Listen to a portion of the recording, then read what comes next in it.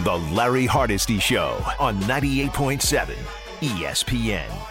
Final hour of the Hardesty Show on 98.7 ESPN. Good conversation at 1-800-919-3776. This hour, we'll continue our thoughts on the Jets and Giants. We'll continue to talk about the Mets and Yankees. The Yankees will get underway in about 13, 14 minutes, so we'll keep you updated on the score out there. Mets will first pitch a little after 4. And, of course, Sunday Night Baseball right here on 98.7 ESPN. Before we get to the calls, I've got two Yankee fans on staff here today. So I'm going to ask them the same question that Ryan asked me before the update. And that was, if you were the Yankees, healthy Yankee team, would you rather face the Mets or the Dodgers in the World Series? So, Tom, I'm going to start with you. As a Yankee fan, who would you rather face, the Mets or the Yankees in the World Series? The Mets or the Dodgers? Mets or the Dodgers, right? Yeah, there we go. That's a great question, first of all. But honestly, I think I'd rather face the Dodgers, mainly for a personal reason where I have a friend who likes to complain about the Dodgers every single day. And so I would like to think that the Dodgers have enough problems that the Yankees can overcome. Also, as a Yankee fan, I don't know how much I would be able to stand certain Mets fans that I know that would be hooting and hollering about the Mets winning the World Series for probably the next 15 years. But also, I'd be a little bit jealous that the Mets won and the Yankees haven't in a more recent time span.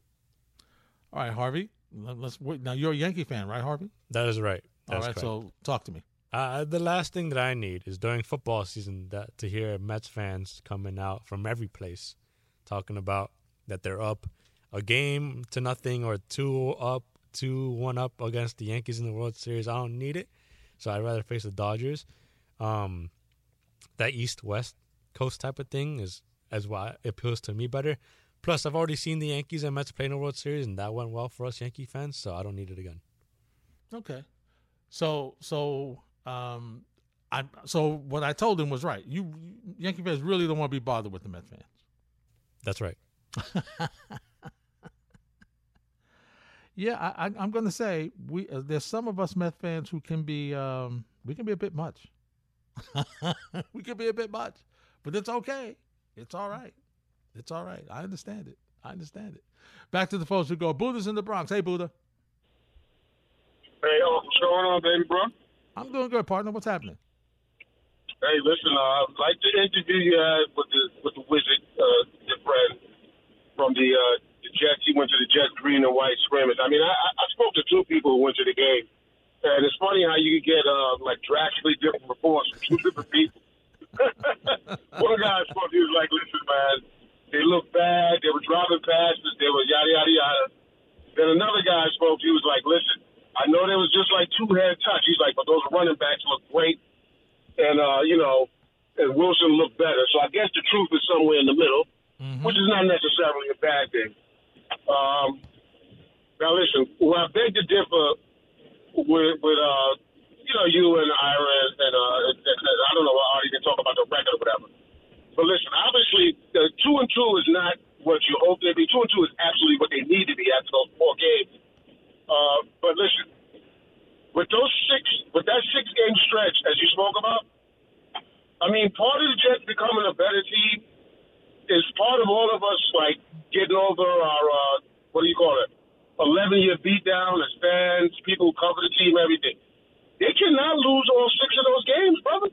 Mm-hmm. They really can.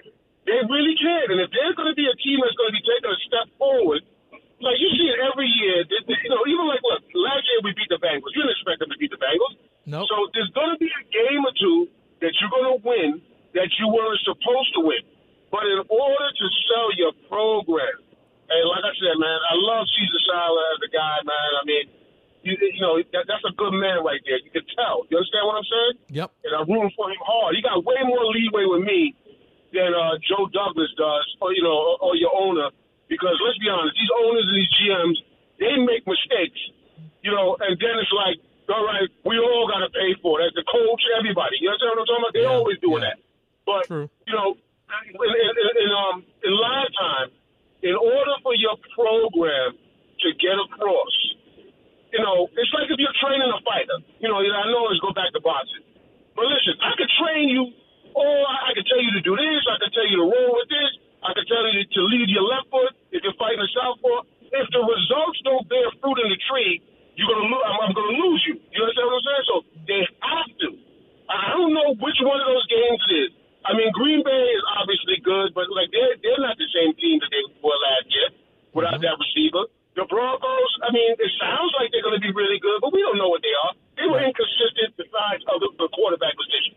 They got to win 2 out of that 6-game stretch, and that's when you can look at the team and be like, you know what, we're on the right road. You understand? Absolutely right, Buddha. Thanks for the phone call. You get no argument from me. You're right. They do.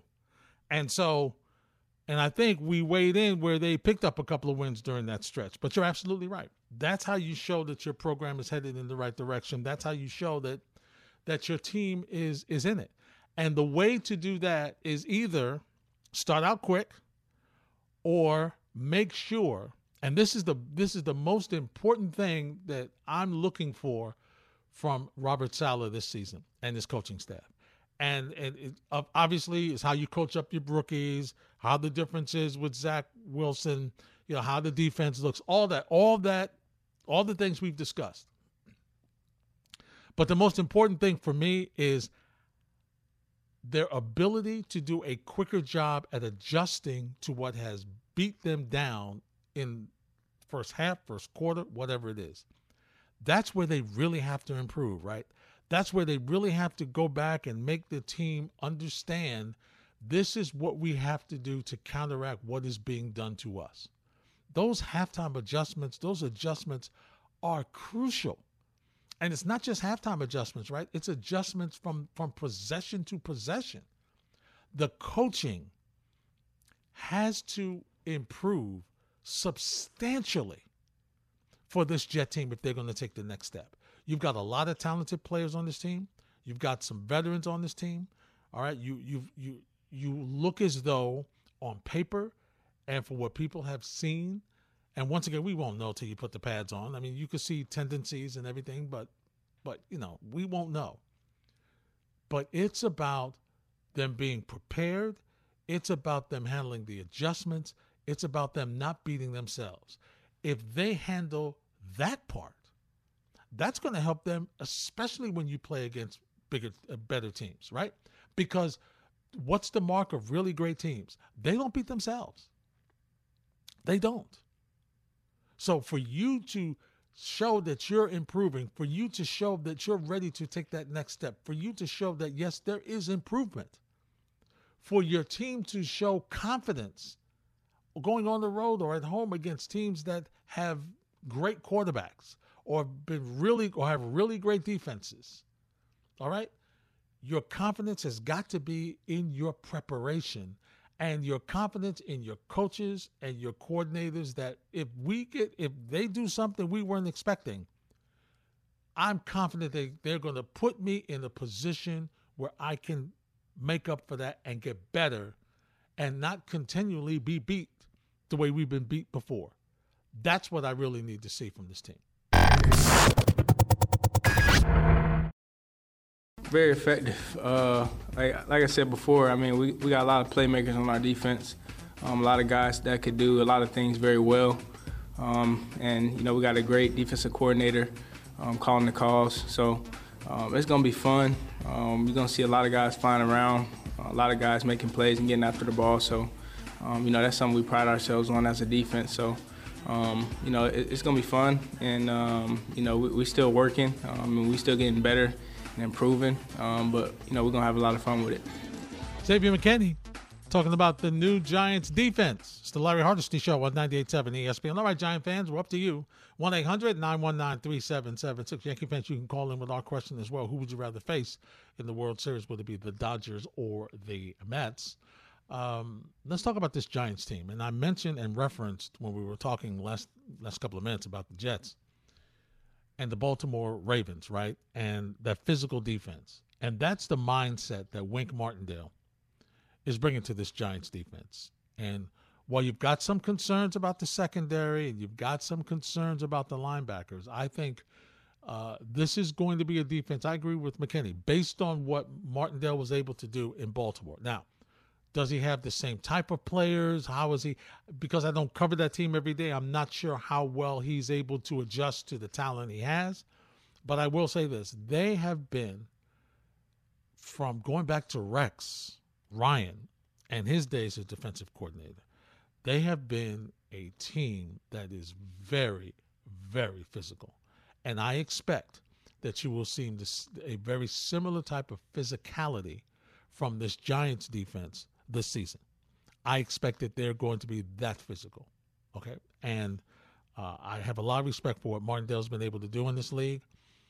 With different personnel, he's been able to still maintain a certain level of defense. And I do think when you look at Leonard Williams, and I was talking with Chris Canty about this last week, when you talk about Leonard Williams and what he was able to do a couple of seasons ago, he took a step back last year. But I do think that this year with Martindale can get him back into the spots where he can make adjustments, where he can make plays. And I think while he was very good, still good last year, Williams was still good, had an impact. I think that a lot of teams kind of schemed him away from him being as dominant as he was the year before. And part of that is because of the fact that once you lost your linebacker in Blake Martinez, that kind of changed how you dealt with the run a little bit. Even though he's a linebacker, he was all over the field. So I'm very curious to see how that is. But I do think this Giant defense is going to be very physical. A lot of questions about the secondary, and Martindale loves to blitz like a lot of defensive coordinators do and have to in the National Football League. So you know he loves to blitz. So we'll see what he's going to come up with, because the other side of it is you want to blitz, but when you're trying to help your secondary, you don't want to blitz a lot, because what it does is it puts pressure on your secondary to make sure that they're able to cover the players and the receivers that you're trying to take away. Can the rest of the secondary be able to have the communication and do the things they need to make sure that big plays don't happen anyway? Let's talk on the offense. Saquon Barkley, a lot of conversations about him, a lot of thought process. What's he going to be? How's he going to be? I mentioned to you that I spoke to a couple of players, one former Giant running back last week who indicated that he saw him at training camp and he looked just outstanding. Speed, cutback ability, it was all there. So if you're a Giant fan, you're happy to hear that. If you're Daniel Jones, you're ecstatic about hearing that. So one of the other things about the Giants is, much like their roommates at MetLife, the Jets, they've been working on their offensive line a lot for a while. And they drafted Evan Neal. And so the question for Saquon Barkley is going to be, okay, you got a big tackle. How excited are you to run behind this big fella? I'm excited to play not only behind him, but the offensive line and get to continue to work with Bobby and all the offensive guys. Evan's been doing a great job coming to work every single day. He's a freak. His athletic ability is insane, and how big he is. When he walks in the room, you notice when he walks in the room. But like I said, for all of us, every single day we just got to keep proving, keep getting better. And I really think he can have a great future, but we just got to keep the main thing, and keep focusing on brick by brick and day by day. And he's right. And listen, a healthy Saquon Barkley with production is going to do wonders for this Giants team, right? Last year he was reasonably healthy. He gave you reasonable production from a yard standpoint, but not from a touchdown standpoint, right? He only had, I think, off memory serves me correct, I think he only had 2 touchdowns last year. And so that is unacceptable. Will he be able to do a better job this year? From what we've heard, speaking with Jordan Runon, that Brian Daboll has moved him around a little bit. He's got him catching passes, which is something that I've talked about for a while. I don't understand why you wouldn't have him catching passes. He has an excellent set of hands. He's got decent speed, okay, and now if he's healthy, he's got a little extra speed, right, a little extra burst. So I think that's what you need to do. Because remember, we talk about running the football. You don't have to run the football by handing the football off. You can throw to the running back, and that's moving the football. You don't have to just conventionally hand it off. You can do tosses. You can do a bunch of different things on sweeps. You can do counters. You can do all that stuff without handing the football off. So I do think that Daboll, one of the things that he's going to bring to this table is going to be a versatile offense where it's not going to be predictable. He's creative. He's got some ways to get the offense and the receivers moving and running backs moving and move his quarterback around. And I think that also will help this Giants team be a bit less predictable offensively. I mean, listen, I got that your number one quarterback was hurt last year, but this Giant team with the backups they had that Gettleman, gave them, where it was like, boy, this is what we got. I sure hope that Daniel Jones doesn't get hurt. And this is a guy who's had trouble staying healthy. And it hurt you last year because you missed him, and then you ended up with, a pair of quarterbacks that just didn't get the job done. So I think using Barkley as well as you can, showing his versatility, is going to do nothing but help your offense. So let's talk about Daniel Jones now. Obviously, all eyes are on him.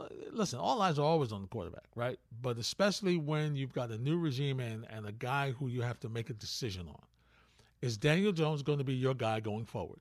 Now, listen, if he plays well and you think he's serviceable for you, all right, then what you do is maybe you're not going to sign him to a 5-year gazillion-dollar contract, clearly.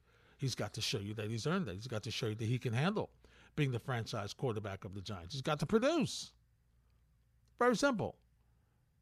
But you're not married to giving him a long-term deal. You may say, all right, who do we have as in the pipeline if we get drafted? Who's the quarterbacks coming out? Maybe we could do another year or something of that nature. So you wait and see. But one of the interesting things here for Daniel Jones is consistency with his receivers, right? And for me, that's been an issue because his receivers have not been healthy all the time. We use Sterling Shepard a lot, right, as a guy who's been in and out of the lineup. Kadarius Toney was a person that was in and out of the lineup too. Now, as I mentioned, there were a couple of games, one particularly, where his skills just jumped off the page. His speed, his breakaway speed ability, his great hands. And they have talked, and once again, referring to a conversation we had with Jordan Ronan, the concern is that on some occasions, his focus is not what it's been. His focus is not what it needs to be. To consistently be a guy who's going to make plays and see what he's got to do and how he can be effective in an offense. And this is coming with a new coaching staff. That's not the way you want to start. All right, you want to show that, hey, I want more playing time. And clearly, where he was drafted, the skill set, the speed, he should be a big-time playmaker for this Giants offense. Right? There's no question. He should be a big-time playmaker for this Giants offense. Here's Daniel Jones talking about Kadarius Toney. I mean, I think KT's done a great job, coming in and picking up on the offense, learning the scheme, playing different positions and bringing what he does well to the table. He's a dangerous guy with the ball in his hands, and we got to find ways to get him the ball. So, he's an extremely talented player and brings a special dimension to our offense. He does. There's no question. He's got talent. He's got speed. He's got good hands. But he's got to be focused and able to make plays. Otherwise, why are you going to have him on the team? Okay, and listen, doesn't mean that he can't get better. Doesn't mean that he can't mature. Doesn't mean that he can't correct these faults. Of course not. He can do that. He can get better. He can coach. He can be coached up. And you may have to, reach him by cutting his playing time. Because that reaches all athletes. Because they all want to play. They may not run hard. They may not hustle. They may not, they may not be what you want. But they all want to play. And the best way to get their attention is by cutting their playing time. And if he doesn't perform, then he's got to sit. And he'll understand. So how does Daniel Jones like Brian Daboll's offense? Here's what he had to say. Yeah, I'm getting more comfortable every day, I think. We're still early in the process. We've got a lot of work to do. I think that's certainly my mindset. I think that's Coach Daboll's mindset and the whole group's mindset is we've got a lot of work to do and we're eager to do it. So I'm comfortable and continuing to work to get more comfortable. I believe that they're going to throw everything at him to see how he handles it, to see what he can do freelancing, or as Zach Wilson likes to say, these off-script plays. And that's going to say a lot. For Daniel Jones, it's very simple, ladies and gentlemen. He's got to return to the first couple of years where his completion percentage was much better than it's been. He's got to hold on to the football. Can't turn it over. And he's got to be available. I mean, if I'm paying you to be my franchise quarterback, I need you to be able to play. And as I've said before, what makes it even tougher for him, he's following a guy in Eli Manning who was never out. The one time he missed a game, it was because the front office lost their mind and thought that Geno Smith was a better option for a week. So I'm just saying, that's availability to the highest level. And so when you're compared to that guy who's always available, man, that's tough. And you're not available, and you've missed games every season of your career. If memory serves me correct, I don't think he's played a full season in the 4 years. I mean, that's tough. And for a new coaching staff and general manager coming in, that's a large part of my evaluation. It's got to be. What am I sensing? What's going on with this guy? Is he going to be available? The Larry Hardesty Show on 98.7 ESPN. 1-800-919-3776. Also via Twitter at Hardesty ESPN, at ESPNNY 98_7 FM. So this has been a fascinating situation. And while we focused a lot on whether Donovan Mitchell is coming to the Knicks, and I've said repeatedly and maintained that I like how the Knicks are handling it. And then I see a post recently, where it says that the Knicks really don't want to give up Derrick Rose as part of the deal for Donovan Mitchell. I get it. Because you understand that one of either Derrick Rose or Evan Fournier's got to be included in the deal because of the money situation. Like, you can take all these draft picks and all these young players, but eventually another player is going to have to be a part of that deal, a veteran player who's making a substantial amount of money.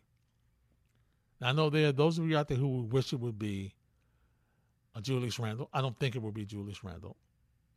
I know because of Tom Thibodeau's confidence and affection and comfort level with Derrick Rose, he doesn't want it to be Derrick Rose. He's already lost Taj Gibson, one of his comfortable players. So he doesn't want to lose both. So I think that kind of leans you towards Evan Fournier. Now, I know there's a number of folks here who would say, okay, I'm good. I'm good. Take the money and, good. See you. I'm all right. No Fournier, it's okay. See you. So we've been focused a lot about that. And very quietly, we haven't heard anything about what's going on with Kevin Durant or Kyrie Irving. So Ian Begley, who is the sports insider for SNY, has an interesting comment, and he's going to update us on both. So let's hear what he has to say about what's going on with the deal to move Kevin Durant. On the Kevin Durant front, a couple people familiar with the Nets dynamic in their search of potential trades of Kevin Durant said there was some pessimism, a lot of pessimism about the idea of a deal getting done in the near future here. And part of that pessimism was about the idea that finding a third team or a fourth team that would help facilitate a trade that the Nets deemed suitable of Durant was difficult. They said there was not a lot of interest around the league as of last month about teams acting as that third and fourth team as a conduit to get something done here with the Nets and Durant. Again, very fluid situation. But as we approach, less than 2 months to camp, it's worth noting that there was pessimism about something getting done in the near future. Well, listen. So think about this, ladies and gentlemen. I'm not surprised. Think about this. And think about the original offer that Utah asked for the Knicks. Now, correct me if I'm wrong. It was about 4 or 5 number ones. They wanted Grimes, McBride, Toppin, Quickly, and I believe one other player, if memory serves me correct. I've seen so many different ideas about these trades. So something of that nature for Donovan Mitchell, okay? And Donovan Mitchell is a heck of a player. So if that's the asking price for Mitchell, could you imagine what the asking price is for Kevin Durant? And I get the age difference. I get he's 34. I get that. But he is still a phenomenal talent. He's still a fabulous shooter. He's still a great three-point shooter. He can get to the basket. He's a tremendous player. And he plays defense and can rebound for you. Take the ball off the boards and be a one-man fast break. And who's blocking the shot? Consistently. Although I did see it blocked in the postseason last year, which made me think that he might have been a little injured. Because I've never seen his shot blocked that consistently in his career. So I'm thinking, what kind of package are you putting together to try and get Kevin Durant based on what people are asking for Donovan Mitchell? Let's play it further. How many number ones did Minnesota give up for Rudy Gobert? So based on that, if we're using that as a scale, you gotta be kidding me. He's not going anywhere anytime soon. He definitely is not going anywhere anytime soon. All right, it's not happening. Let's see what's the update on Kyrie Irving from SNY's Ian Begley. With regards to Kyrie Irving, I was told by a source close to Irving that he feels that he and the Nets are in a pretty good place, very good place right now, and comfortable as we sit here in early August, heading towards the start of next season. Irving obviously opted into the final year of his deal with Brooklyn. He could be an unrestricted free agent next summer after a lot of trade talk. Doesn't appear to be much there at the moment, so it's worth noting that Irving, according to a source close to him, is very comfortable. Feels like the Nets and he are in a good place at this point as you head towards next season. All right, so once again, this is a source close to Irving.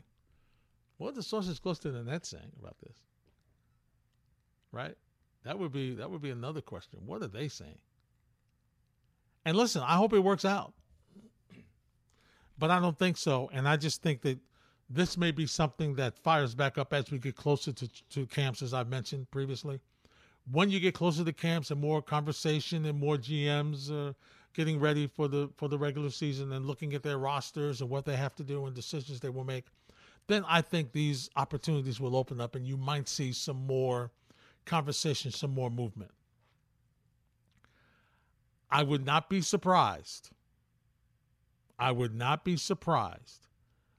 If Kevin Durant started the season with the Nets. I would not be surprised. I'm not sure about Kyrie. That's a tough read. There's a good chance they both may be there. Because I just don't see what you would do to move them. I don't know who. I mean, Kyrie's got a 1-year deal. Are you going to roll the dice and think you're going to be the guy that he'll play this year for? I mean, based on last year, hopefully there's no situation about pandemic and signing and taking the vaccination and stuff like that. That was mandated here in New York. If he moves out of New York, it's not going to be an issue, right? And then once the new mayor came in, Mayor Eric Adams, it was relaxed, so you didn't have to have it. It wasn't mandated. so he was able to play a little bit. But I just don't know who would want to take. I just don't know who's going to take that shot. Once again, talent-wise, please give me a break. One of the top point guards ever, with what he brings to the table ever. Shooting, scoring, passing ability. It's great. The talent is not the issue here. Talent is not the issue here. It's just availability. That's the biggest question. What is his availability going to be? And you know what? You can't answer that. Neither can he. Let's go back to the phones at 1-800-919-3776. Hey, Kenny in Jersey, what's up?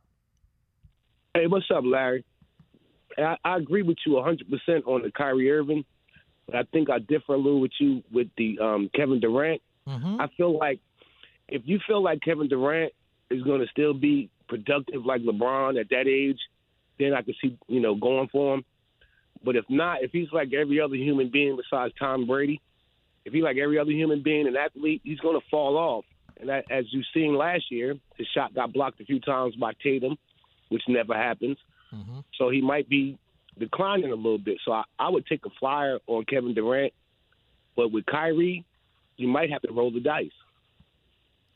Yeah, the talent is well, I tell you what, I might roll the dice in both cases. Thanks for the phone call, Kenny, depending on what the asking price is, right? Because that ultimately decides what you're going to do. It's the asking price. That's it. And I might with Kyrie because of the talent and the age, I might roll the dice. It depends on several things, right? It depends on how strong my locker room is, how strong my coaching staff is, and just a long conversation with him to try to see what's going on, what has happened over these past previous stops that has him moving so much. I mean, think about this. Cleveland, Boston, now the Nets. And this is a guy that you want to try to keep because of his talent level. So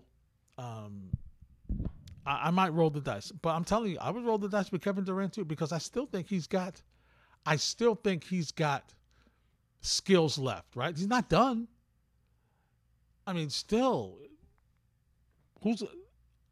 I just think the production is going to continue. This is a easily a double guy. Easily.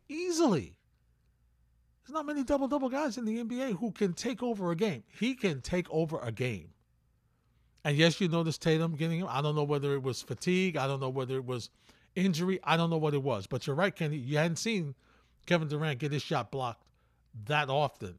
I can't remember, and of course, I'm sure it's happened, but I don't remember seeing it blocked that often in a short amount of time. All right, so how about we give Jason Tatum some play and give him some props on what he was able to do.